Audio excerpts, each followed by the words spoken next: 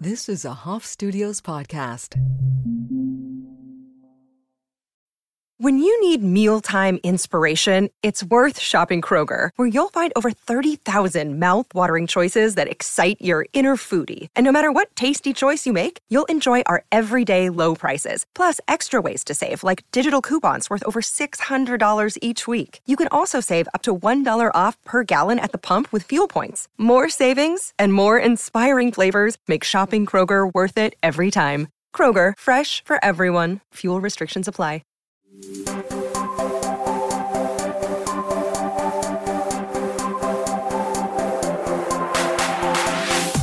And you know what? You're doing fine. You know, you just keep living that glorious life of yours. I pulled up your Instagram. You are so fucking cute. I can't believe you're my roommate. Oh. Well, okay, guys, this is not, we don't actually live together anymore, but Renae Smith Treviño. Do you go by Smith Treviño at this point anymore? No, I don't think anyone cares. I'm just Renae Treviño, Captain Evil. Oh, okay. Wow. We just had to admit. Yeah. Your Captain Evil is who she is. She's Renae Treviño. I knew her as Renae Smith when we lived together at NYU. I would eat your peanut butter late at night. I would just eat it. You had the greatest snacks, and I was always like pretending to be on a diet and only vegetables I would never eat. And you like had normal person food. And by the time 8 o'clock hit and you were doing like responsible, normal person things, I was like, that now I'm gonna steal her food. That's what I'm gonna do now. Hi, Ashley. That's because I'm the kid who grew up whose parents let them eat Cheetos. Like, you know, I didn't know the difference between what was healthy. I know that sounds so silly, but like I didn't know the difference between really healthy food until I went to college, and I was like, oh, you have raspberries for lunch. Okay. Okay, I have to say that maybe that's like a good tip for parents. Like, feed your kids Cheetos, don't make a fuss, because by the time you were like an adult, I would visit you in LA when you lived with Steve in LA, and you were like making smoothies and doing the beach body. You were like doing all the things. I don't know. I always think of you as like a really healthy eater.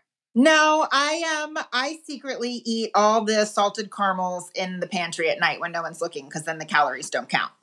Hold on. You're now me with your roommates. It's sort of fun. It is a sort of fun, sneaky. I think it's like this moment where you're like, oh, I get to be rebellious. I get to be sensual. I get to be alone. No, I just don't want my kids to see me eating that crap. Oh, yeah, okay. Because then they're going to be like, when they're asleep. Yeah. That's right. And then you have to like buy more because then they want it. Yeah, I get that. Mostly I think I didn't want to pay for the peanut butter. I was like, I won't eat it. I won't eat it every single night. One day you looked at it and you're like, where did all this go? Oops.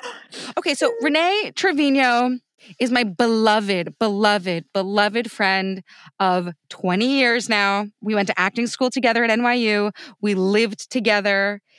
During that time, you met Mr. Steve Treviño, who was already a working comedian. Yeah, that's true. Yeah. You knew each other from childhood? No. We're from the same small town. So it's one of those places where everyone knows each other's family. And even though he and I were not classmates, we knew of each other. Yeah. And he's, how much older is he than you?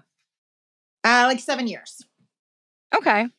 Well, at the time we thought like, who's this old guy who's like cute? Oh my God, he was cute. He was funny. He was successful. He like put this like really big IKEA bookshelf together for us as a sort of. You said, who's this old guy? And the first thing I thought of was like, he was just really hairy, which made him seem like manly to us. We were used to being around very clean-shaven musical theater majors. I mean, they were all sweet little twinks. That's what we were used to being around, these like gorgeous gay boys. Not to say that Steve is not gorgeous, but he is thank you very much. He's a whole hunk of man. Yeah. And so you went to LA that summer to like, pursue your acting career. You know what? I wasn't a singer. And so I thought musical theater's not going to happen for me. I had a teacher say, you should really consider moving to LA. If you don't sing and dance and you want to work, LA might be the place for you. So I went for a summer and checked it out, and Steve was out there pursuing comedy. And we ended up hooking up, dating, and that was that. It really was that. It was that for him for sure. I mean, I think you fell in love, but he was head over heels. He was like, that's my wife. This is it for us. I'm going to go put together this IKEA bookshelf. It was like the most like sort of macho, but like Prince Charming moment. Me and Jessie, our other roommate, who by the way also guested on the podcast, turned to each other and we're like, okay. Yeah, but he serious? also, he was afraid. He says he's admits now that he was like afraid to leave our apartment. You know, we would be at Adler and like, oh, you got to take the L train to the whatever train. I don't even remember anymore. And he would be like, I'll be It here was to when you the get back. N. It was to the N or the R to 28th Street. That's where Adler was. And we were pretty far east in Stuytown. Yeah. And he was afraid. Oh You my had God, to switch that's so trains. crazy. You had to take the L to the N and the R. And he was like, no, not happening. I'd rather put together furniture. Yeah. Wow. This is a guy who, by the way, now travels the country all the time. I guess it's pretty luxe these days. He's not taking subways one to the other. Oh, no. He's going to have a first class ticket. Yes, Steve, work. Okay, so these days, shall I just give you the mic and would you introduce yourself? Who are you today? I mean, you're not the same. You're not Renae Smith anymore. I am not. You're not. I am not. You're like a grown-ass woman. I mean, I cried at the DMV when I changed my last name to Treviño, but now it's like, it's a badge of honor. I am, my bio would tell you that I am a multi-hyphenate and I have produced and directed my husband's last 3 comedy specials. Mostly out of need and pure grit and, you know, us being a team and having to make it happen for ourselves. And now which I'd love to go into. Yeah, sure. Yeah. Sure. Okay, and now great. we do a podcast together called Steve Treviño and Captain Evil because he did a joke in a special where he dubbed me Captain Evil. He said that I'm a fucked up superhero and anytime he's having too much fun, I will show up and ruin the party. And it just kind of grew from that. And people identified with this wife character or even not just the wife character, but like the balance of this relationship that he jokes about on stage. And it kind of took off. And so now people tune in weekly to hear our day-to-day life of him on the road, us as a couple, and just the things that we're going through and traveling as a family on tour as well, kind of all that. Okay, so when you first started dating, he did use you as a sort of character in his comedy. And I thought to myself, like, is she going to be cool with being the butt of the joke? And like, there you were in the audience laughing along. And I thought, holy shit, how did you find each other? Because you have like this like huge cackle. You love to laugh. I do. Somehow you found this funny and you didn't take it personally. And so much so that you've like almost like taken on the persona. You know that like part of it is, you know, art. Yes. And the other part is legit you, just straight up you and him throwing you under the bus. But you don't seem to care. I honestly don't. And I think so from my friends felt like when they saw it, my friends felt like they needed to give me a hug. I think my parents, especially my brother, felt very protective in the beginning before Steve and I were married. When we were just a couple, he was already talking about us. And my jokes that like my family hated about us having sex and the dog throwing up and like, you know, things like that. I remember that joke. I remember that My mom hated that joke. And I mean, I thought it was funny. Like life has ups and downs. And I don't know. I see the humor in it. It honestly, it makes me laugh too. And you can be a Karen about it. Where's the joy in that? Yeah. Yeah. And you're so good at finding the joy. Hey, I wanted to go back to something so interesting that you mentioned. So the two of you went all the way out from Texas. You took a stop in New York. Steve went straight to LA and you both met up there to pursue your work. You know, you directed in college, but you also, you were primarily an actress. You did some Yeah. producing as well. I remember at NYU. I moved to LA to be in front of the camera. That's what I wanted to do. Yeah. Yeah. Yeah. And he was doing comedy. And I remember visiting you guys and being like, holy shit, like you have TV show after TV show, like, pitches and specials, and like you were going through the ranks. And I wonder, you mentioned something sort of in passing that you ended up producing his specials, which did very well. Where are they? One of them is on Netflix. The other two are where? You can see them all on Amazon now. But Okay. if you search his name, if you search Steve Treviño, Till Death is a great one that I directed and produced. And the newest one is called I Speak Wife. And that's actually on YouTube. You can watch it for free there. Amazing. And they really are amazing. So well done. Of course, beautifully performed and written by Steve. But Yeah. something that people don't know is that you doing the production and the direction is so gorgeous. I do really like Till Death in terms of like the design, which makes me giggle because before we got on here, you're like, sorry, guys. And you're like waddling around with this huge plant to do some like set decoration. You have such an aesthetic eye, and it was so beautiful in that particular one. I know they're all awesome, but that's like, just like, as your friend, I'm just like, oh my God, it was so beautiful. The artwork there. That was a set built by family, like in that particular, no, Till Death. I'm thinking of Relatable. That one is the paintings. We had custom paintings for the stage. Yeah. It's so beautiful. But you said that it was because out of necessity. And I wonder what you mean by that, because when I came to LA, you guys were working and you guys were getting the meetings and all of that. I wonder why you just took the reins yourself. It's exactly what you said. We were getting the meetings, we kept pitching, but they weren't going anywhere. And Steve wasn't getting specials, and he had all of this material and he knew it was funny, and he was touring the country with it and seeing the way a live audience was responding to it. So it's like, regardless of whether or not the suits in Hollywood thought there was anything there, we were seeing people every day, laughing at it, having a great time. So we knew better, and we knew that he just had to find his audience. So this first special that we produced together, we started selling tickets, and he said, look, if I know I can sell tickets, and I know I can sell tickets in Texas, if we can get a venue to get on board, we can use the ticket money to produce this thing. And one thing that we have learned is no one wants to push the train, but once the train is rolling, people are willing to get on board. They're more willing to get on board. So can you repeat that so that we can all hear? Because I think that's pretty applicable all around. Yeah, for sure. That no one wants to start pushing the train. When the train is stopped on the tracks, no one wants to push it. But once the train is moving and people are like, oh, hey, this is going someplace, I'm going to get on. I'll help push and I'll jump on board.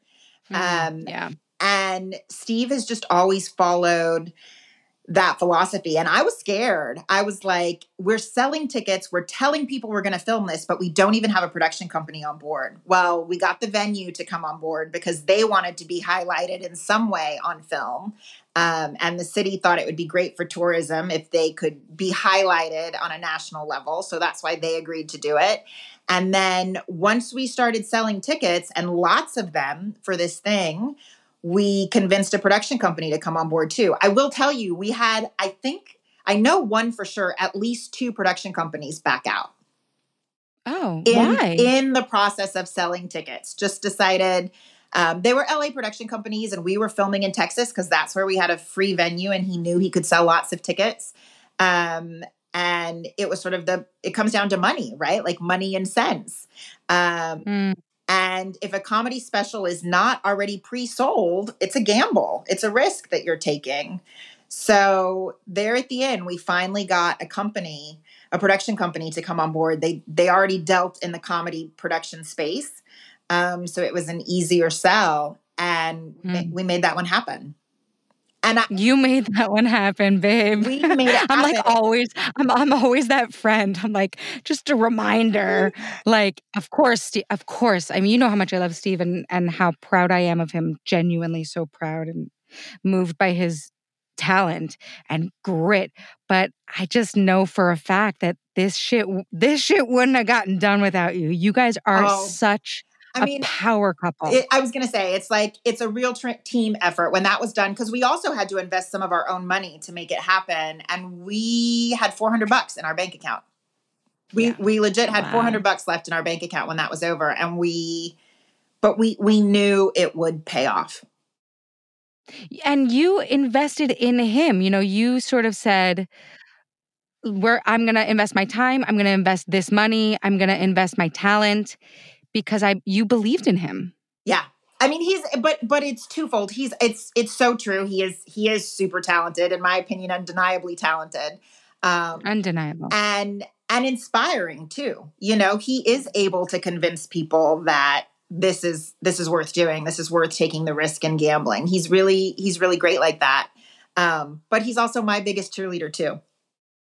Is he really? Tell me more about that. Oh yeah. I mean, you'll hear him do interviews. And of course, when they ask about Captain Evil, he's the first one to say, you know, my wife is super smart. She was valedictorian of her high school. She graduated from and homecoming queen. Like, he will go and give my resume. She's directed and produced my specials. Like, if you just think she's a funny face or, you know, the butt of a joke, she is not. He's the first to do that. And I am such a perfectionist that we're polar opposites in the way we approach work. Steve is like pushes through, moves so fast. If there's errors, no big deal. And I want to take my time. I want to make sure I've done the research. I want to make sure everything looks just right. And we joke that like the two of us are such a great combination because we meet in the middle with that. You really are such a great combination. He pushes me to get things done, and I make sure it's not loaded with mistakes. Totally. And you are this like beautiful, you're just like the beautiful trophy wife with the brain. You're like the homecoming queen and the valedictorian and all of that. And like, he gets to like, you know, be the funny guy. It's like the best. The two of you are he calls himself America's favorite husband. Is that his tagline? That's true. Yeah. It's America's favorite husband tour right now. And it's like so true because in relation to you also, he is just delicious. He's just so cute. The way he loves you, the way he's annoyed with you. Something that I wanted to touch on is just that like in Texas, you were able to capitalize on your hometown fan base. Is that right? Yeah, so we call it kind of, I don't know if we've originated this, but Steve refers to it as the head of the octopus. And you see it with a lot of Texas musical acts where they are really successful performers, have made a great living just off of touring in Texas. They don't play country music. They don't play, they call it Texas Red Dirt Radio. And they don't play Nashville. Or if they tour across the nation, it's to very small crowds. But in Texas, they're huge. People love them. And so we kind of followed that, knowing that he really could build an audience here in Texas in his hometown. People described his comedy in the beginning as having a very Tex-Mex sensibility about it. Right. And so that's where he started. And he knew if he could get the numbers here, eventually it would grow. I love that you mentioned Tex-Mex because in LA that seemed to be a sort of problem that he had this like Tex-Mex quality, but in Texas he could sort of infuse, and you also, the way you did that artwork for his second special, Till Death, it was this gorgeous, oh my gosh, guys, look it up, this beautiful set with these paintings inspired by Mexican artwork. They call it Dia de los Muertos is what it is. It's that skull, the painted skull with the flowers on the face. And we took pictures of us, but made them Dia de los Muertos. Yeah, it's beautiful with your son. Yes. Who sometimes guests on the stage. Yes, he used to, at the time, he used to love to go on stage and tell jokes too. Does he not anymore? Now he wants to be a singer. So now he likes to go and sing. And it's actually the coolest thing. He will go on stage before Steve's show and sing God Bless America. Oh my God. We're a very patriotic family. We're very proud to be Mexican-American, but Americans. And it's really, really cool to see like the audience stand up and clap. I mean, people have come to tears to see this kid singing such a patriotic Americana song. Wait, does he have like a really beautiful voice? I think so. I'm his mama, but he has no formal singing.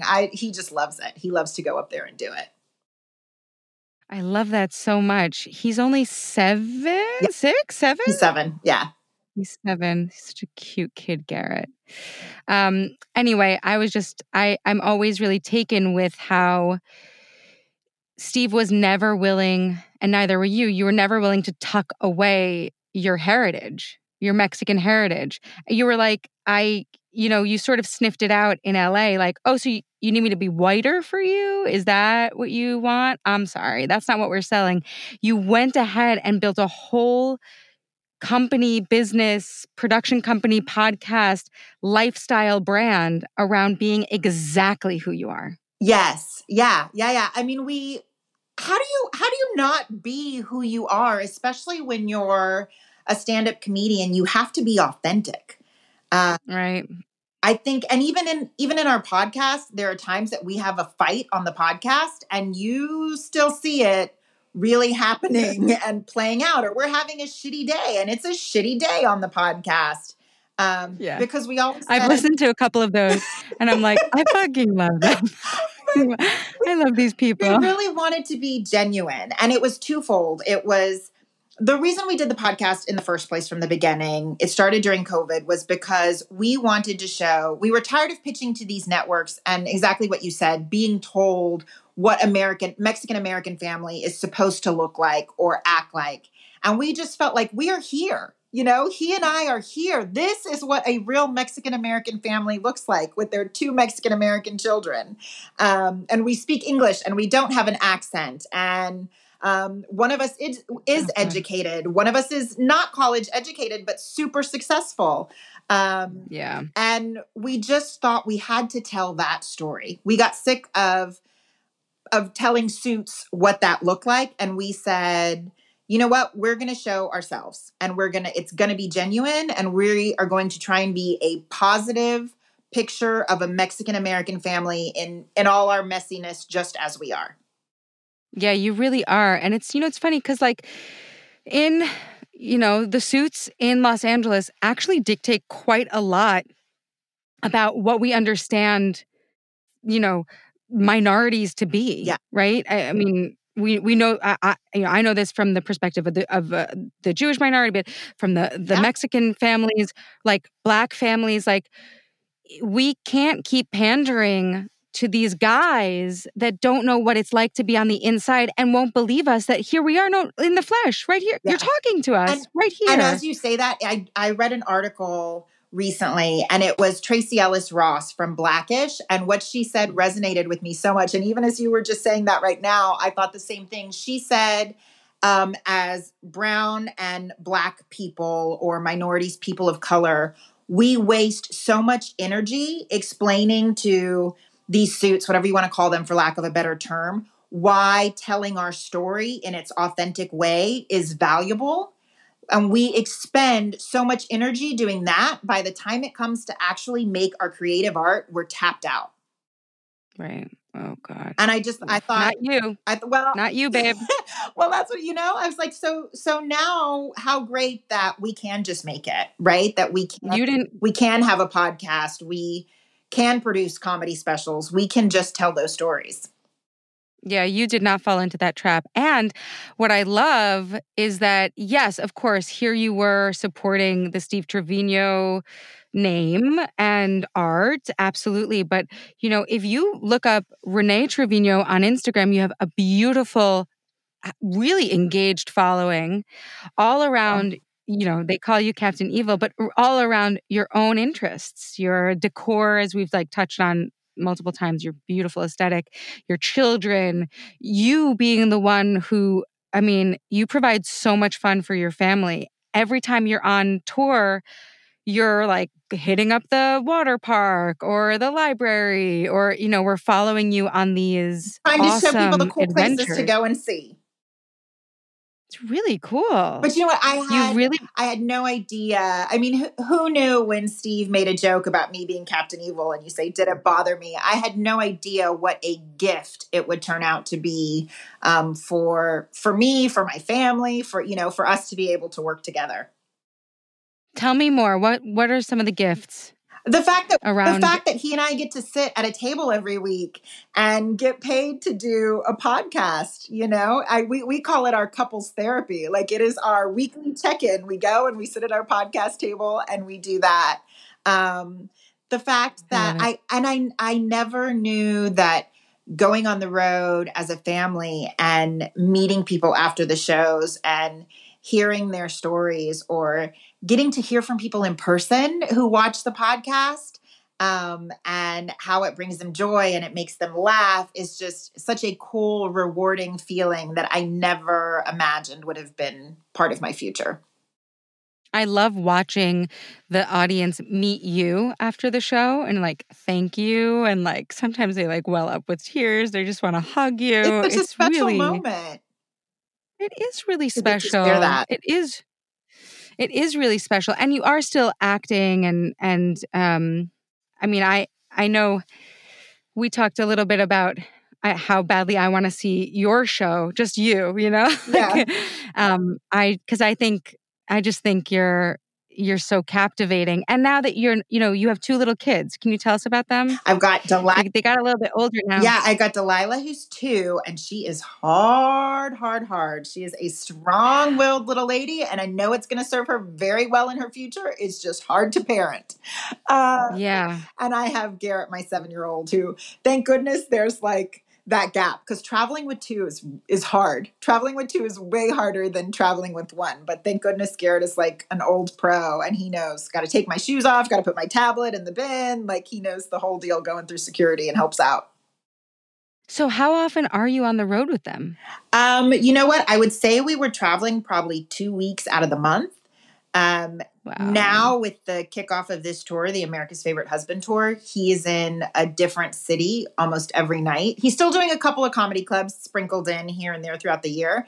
But when he's in a different city every night, you're traveling more than you're actually in one place. So that's tough with the kiddos. Right. So we're taking advantage of the time when he is in a comedy club and is in the same place for several days. I mean, it's really amazing that you figured out how to work it out with school, right? I mean, in the beginning, did you sort of just make the decision Garrett doesn't need to be, baby Garrett, one kid doesn't need to be at daycare, 2 weeks out of the year. He could be with us. And then when we're home, we knew for with sure that there was a ton of value in taking him on the road with us. I remember we were in La Jolla and we were staying in a hotel that had a picture of sea lions in front of the elevator. When you get in and off of the elevator, we would see this picture of sea lions.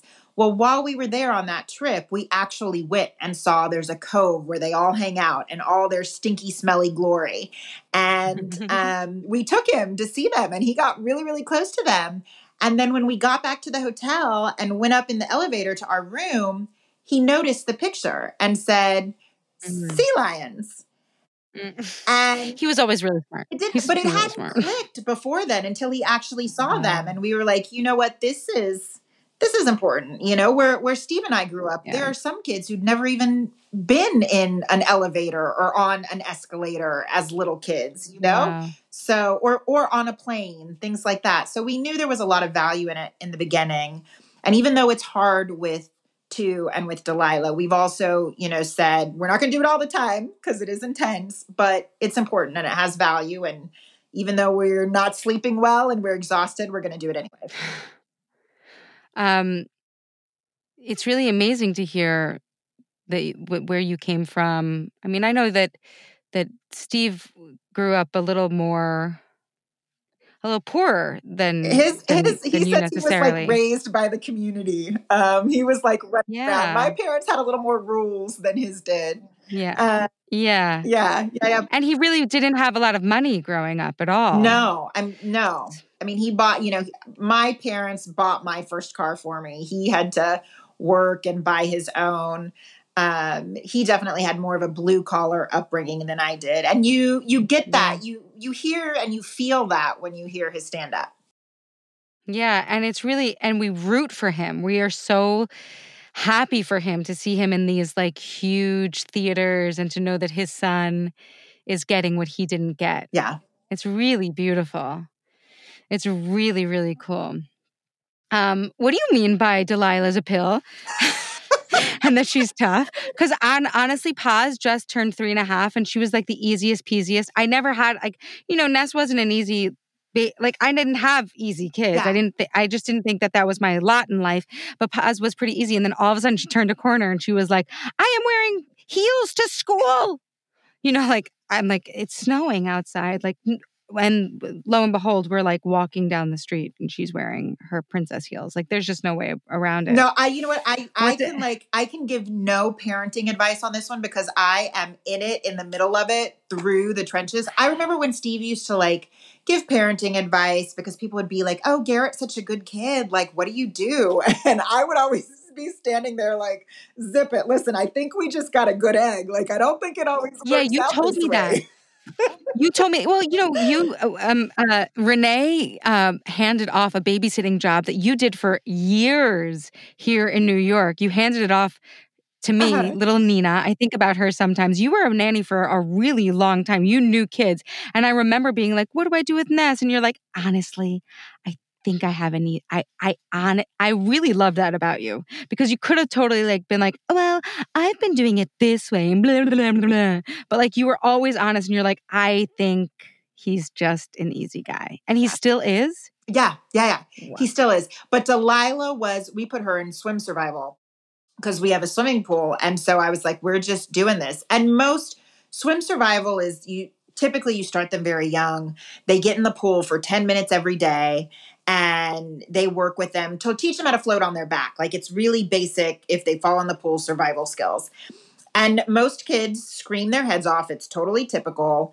But they're over it after 3 weeks. You're going every day. And each session is 6 weeks. So by the 6-week session, when they graduate, 6 or 7 weeks, the kids are not screaming anymore. Delilah took 3 6-week sessions before she stopped screaming the entire 10 minutes. Every day. It was emotional torture to show up to the swimming pool every day and just hear her scream bloody murder for 10 minutes. And I really questioned, like, as a mom, I was like, you know what? Maybe swim survival is just not the right approach for my child. Like, I don't know. But because I had a pool, I was so scared. You didn't have a choice. Yeah, I was scared of the other alternative. I was like, I got to stick this out. The swim teacher that she had is a woman who shows very little emotion. I mean, she is a tough cookie. And when Delilah finally stopped screaming on the third 6-week session, her assistant was like, oh my goodness, coach, is that a tear I see in your eye? Like even her assistant was shocked. She cried because Delilah had finally stopped screaming. That's Delilah. And she keeps you up all night. Paz also keeps me up all night. What can you do? You can't. I mean, I think it is going to serve them. I think the next generation is just primed for better. I think they're not gonna shut up until they get their way. And I'm here. I'm literally here for it. Yeah. And it's a lot. But how do you? I mean, you guys have grown exponentially as a family and also as a business together with your podcast, even through COVID. How do you juggle, they say, how do you juggle it all? I'm sure you don't do it all because no one does, but how do you juggle what's on your plate? Because you really have grown so much. I mean, I think you have to prioritize. And I think you have to be forgiving and know that balls are going to drop. And that was one thing I learned from Garrett. When I'm pregnant and when I've got like newborn stage, I'm going to be really, really forgiving and just super apologetic out the gate. Like, sorry guys, I screwed that one up. Sorry guys, I forgot that one. Please forgive me. Because it's bound to happen. And with me, I knew it was going to happen a lot. But also I prioritize. And that's one of the gifts that's why I say like being able to work with my husband and us do this as a family is such a gift, is that we both know the kids, the family comes first. And essentially he's my boss, right? And I have a very forgiving and understanding boss, and they're okay when I need to take a sick day for the kids. And that's such a gift that I'm so lucky and grateful to have.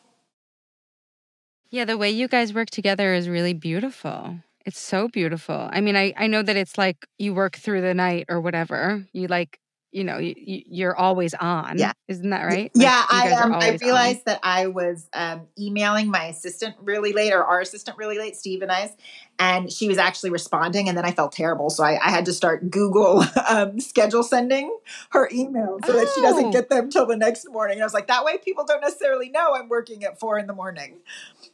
How do you do that? You can. That's so smart. Yes, you type it all up when it's in your brain so you don't forget about it. You can even do it with text messages now, which I just recently found out. And that's huge because I'll read a text message super late and then I'll fall asleep putting the kids to bed and miss messages and then wake up at 11:30 in their bed. Yeah, totally. And you can respond to them and just schedule send them later. Schedule send them. I'm going to do that. Yeah, I like schedule. Because even in the morning, we wake up at 5 o'clock, or let's say a little bit later. But most days I'm up at 5:45. And if I have to tell the babysitter something, if I don't get it out of my head, you won't remember. There's just never. Yeah, but then I don't want to be rude, and I also, I want to keep her. I've told you this a million times that it's hard to find someone you trust, you want to be around. You know what I mean? So I want, and she's a person. So there are a lot of reasons why you would want to schedule this for later. I'll show you because after the podcast. I'll talk you through it. I'm so excited. All right. Any other very practical tips around? You do have an assistant. You would need to, right? Yeah. You know what? It got to the point where I had things that Steve's career has been what puts the food on our table. And so after our family, that has always been the priority. Between the two of us is juggling that and helping him manage everything that he had going on with the podcast. And now that Delilah's getting a little older, I really wanted to start taking on other ventures and doing more. And so as a team, we figured we really need an assistant who can cover his day to day. And take that off my plate so that I can focus on other things that I want to do too. Oh my God, that's amazing. Yeah. Fun fact about Steve is he dyslexic? Is that he is. You know what was so funny? We had our neighbors over the other night for family game night, and they were asking what year people were born, and Steve gave the wrong year. And I said, that is not your birth date. That's not when you were born. And he was like, yes, it is. I said, no, it's not. I fill out all the paperwork. I have to know the year you were born. Right. He legit had to pull out his ID and see what was on there because he thought he was right. Oh my God. What's really amazing is that he figured, that he writes all of his comedy in his head, and that all the, that he found, the fact that he fucking found you. It's really amazing that you wrote all those emails for him all that time. Yeah. I'm sure his social media is off, he's doing something. Well, you can tell you're not doing that anymore. It's very rare he will type it. He usually texts it. So you can tell if there's typos or something. Yeah. Isn't that incredible? Yeah, thank goodness for talking. And I also think when it comes to neurodiversity, dyslexia, learning disabilities, ADD, all that stuff, people have tremendous skills in other areas. And for whatever reason, I guess what we're really talking about is delegation here. He's delegated that to you. And at some point you delegated it to someone else, because we can only do what we're really meant to do on this earth. And writing is just not literal writing down is not what he's meant to be doing. No. Yeah. Yeah. I love that. But when you broke it down, I guess it is delegation. I didn't think about that, but it's not. You're not wasting time doing something you're not good at. Right. So you found a way to so he delegates to you, and now you've been able to delegate to others, because otherwise there's just no way to do those amazing decorations that you do for Halloween, let's say. And Valentine's Day is coming up. I'm sure you're going to do a gorgeous, the mantle's decorated. Yeah. Although, and then you share them online. So by the time I love Halloween, by the time Halloween, Thanksgiving, Christmas, Valentine rolls around, I'm over it. Are you over it? Okay, great. Just checking. But you do a lot of work in the home. You do a lot of work with your children. You do a lot of work, in social media. You have like a really robust social life. The only way for you to actually get any of that in, you work out. Yeah. You've always been so good at working out, Renae. I'm addicted to the endorphins. I think that's what it is. Ugh. The endorphins are addicted to you. Ugh, they're so good. But the only way to do that is to delegate. For sure. And to appropriately delegate. So schedule those text messages at an appropriate time, because otherwise you can't delegate to that person anymore because they'll quit. We have someone who helps with the kids, and we had someone doing some home repairs here, and he just keeps coming back. Like, we have more things that need to be done, and so he just keeps coming back. And Rebecca, that helps me with the kids, she said, you know what, the Treviños, that's what it's like at this house. You just come and then you don't leave. That means you're good to the people who work for you. Make it fun. You come and you don't leave. I told her, I said, you are not trapped here. You're welcome to leave at any time. You really are so good at like making family into, friends into family. I'm sure that's the case for the people who come to work for you also. It's like you really have a way with people where, like, first of all, there's a lot of laughing. Yes, there is a lot of laughing. More when Steve's in the house than when he's not. But yes, there's a lot of laughing. We keep a sense of humor in this home. You really prioritize having fun. Yeah.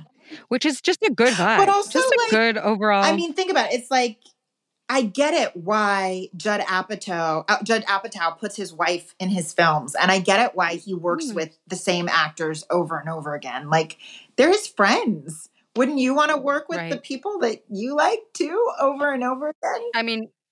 You cast me in a cute sketch once, and it was just like a joy. It was so easy to do. It's easy. Yeah. That's the thing.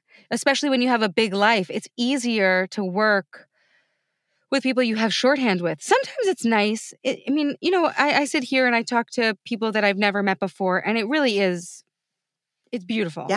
But there's nothing like, I'm just chilling with my friend and the recording happens to be on, and there's nothing better than that. There's nothing better than just you guys having your marriage meeting on air. Yeah. You're like, that's a really efficient use of time. That was good. I actually need to know what we're doing on Monday morning. Let's talk about it once the cameras are rolling. That's smart. Yeah, I just and I think it comes from like you said, I was a nanny forever through college, and when I was really trying to do the acting thing in LA, I was working for families in the entertainment industry, and so I think I bring that to it too. Like, I know I had an understanding of what it was like to work very personally in someone's home, and I learned a lot of things on both sides.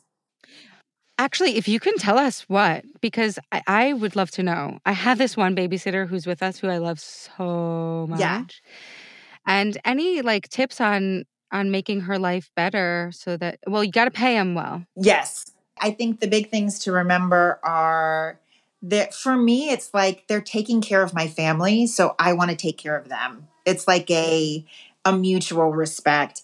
And yes, you do want to pay them well, but there are also other ways that you can really show that you care that aren't necessarily monetary. It's her family, or she has a family member that's in a city that we're in and wants to come see a show. Well, we can invite them to the show and give them VIP tickets and seat them backstage and make them feel really special. It's things like that. Yeah. It's so great. I remember we once did an Instagram Live, and I was like, who is this behind the scenes backstage Betty? Is that what you used to call her?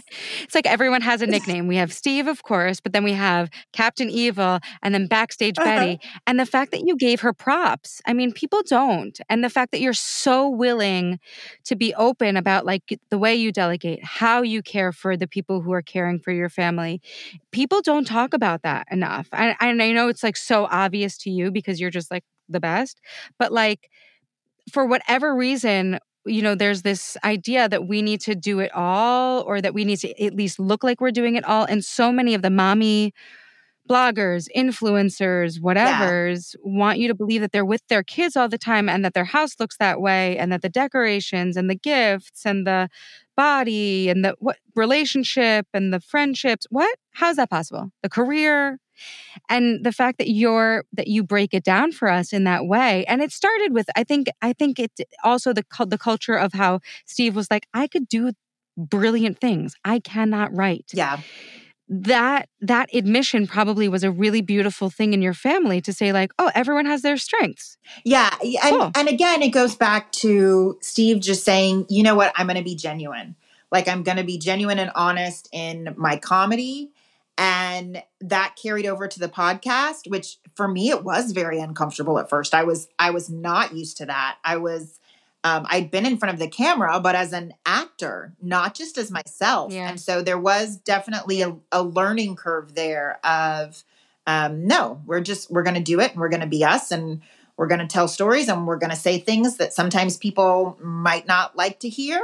And just, I had to learn to take the mentality of the way his jokes don't bother me. I really had to apply that to the comment section and some of the feedback you get sometimes. And the feedback you get from real people after a show is, like I said, so heartwarming and touching that outweighs it all. Yeah, and I witnessed it. They really appreciate you. They really appreciate your genuineness. And so do I. I mean, it really is funny. Sometimes I'll just like send Dan. There was this one clip where he was poking fun at you for not being able to find your phone. Where's my phone? Where's my phone? Where's my phone? And I sent it to Dan, and it's like such a way. It's interesting because the way social media works. I know that people's comments, they can be assholes sometimes, and I'm so glad you have a thick skin. This is the work of our time to be. When we're leaders and when we're artists, we just have to have thick skins. It's just part of it. But it's like, the way he connects with the audience means that I get to connect with Dan. The fact that you sort of are, open to being laughed at essentially means that like I get to be like, oh yeah, I guess I did. It provides a sense of freedom, right? And almost like it's okay to be, by him putting up there on the stage like that. Again, it's another gift for me that's like, well, everybody knows I'm not perfect, so it's okay for me to own it and not be perfect. Yeah. Yeah. I mean, you're perfect to me. So there's that. And I love you. I love you so much. I love you. Thank you for this. Thank you for your work. Thank you for your grit. I mean, you really are so inspiring to me. I hope our internet was strong enough that this works, that we're able to make this happen. If not, we'll have to re-record it. Well, fuck yeah. I think it was. Your camera turned off, but I heard you the whole time. So we'll stop soon and then let it upload. My only question before we head out is, I'm sure the audience has fallen in love with you the same way I have, and would like to know where to find you. Where do they find you? I love to share on Instagram. Instagram is my jam. And I am Renae with an A on Instagram. But you can also watch Steve Treviño and Captain Evil, the podcast.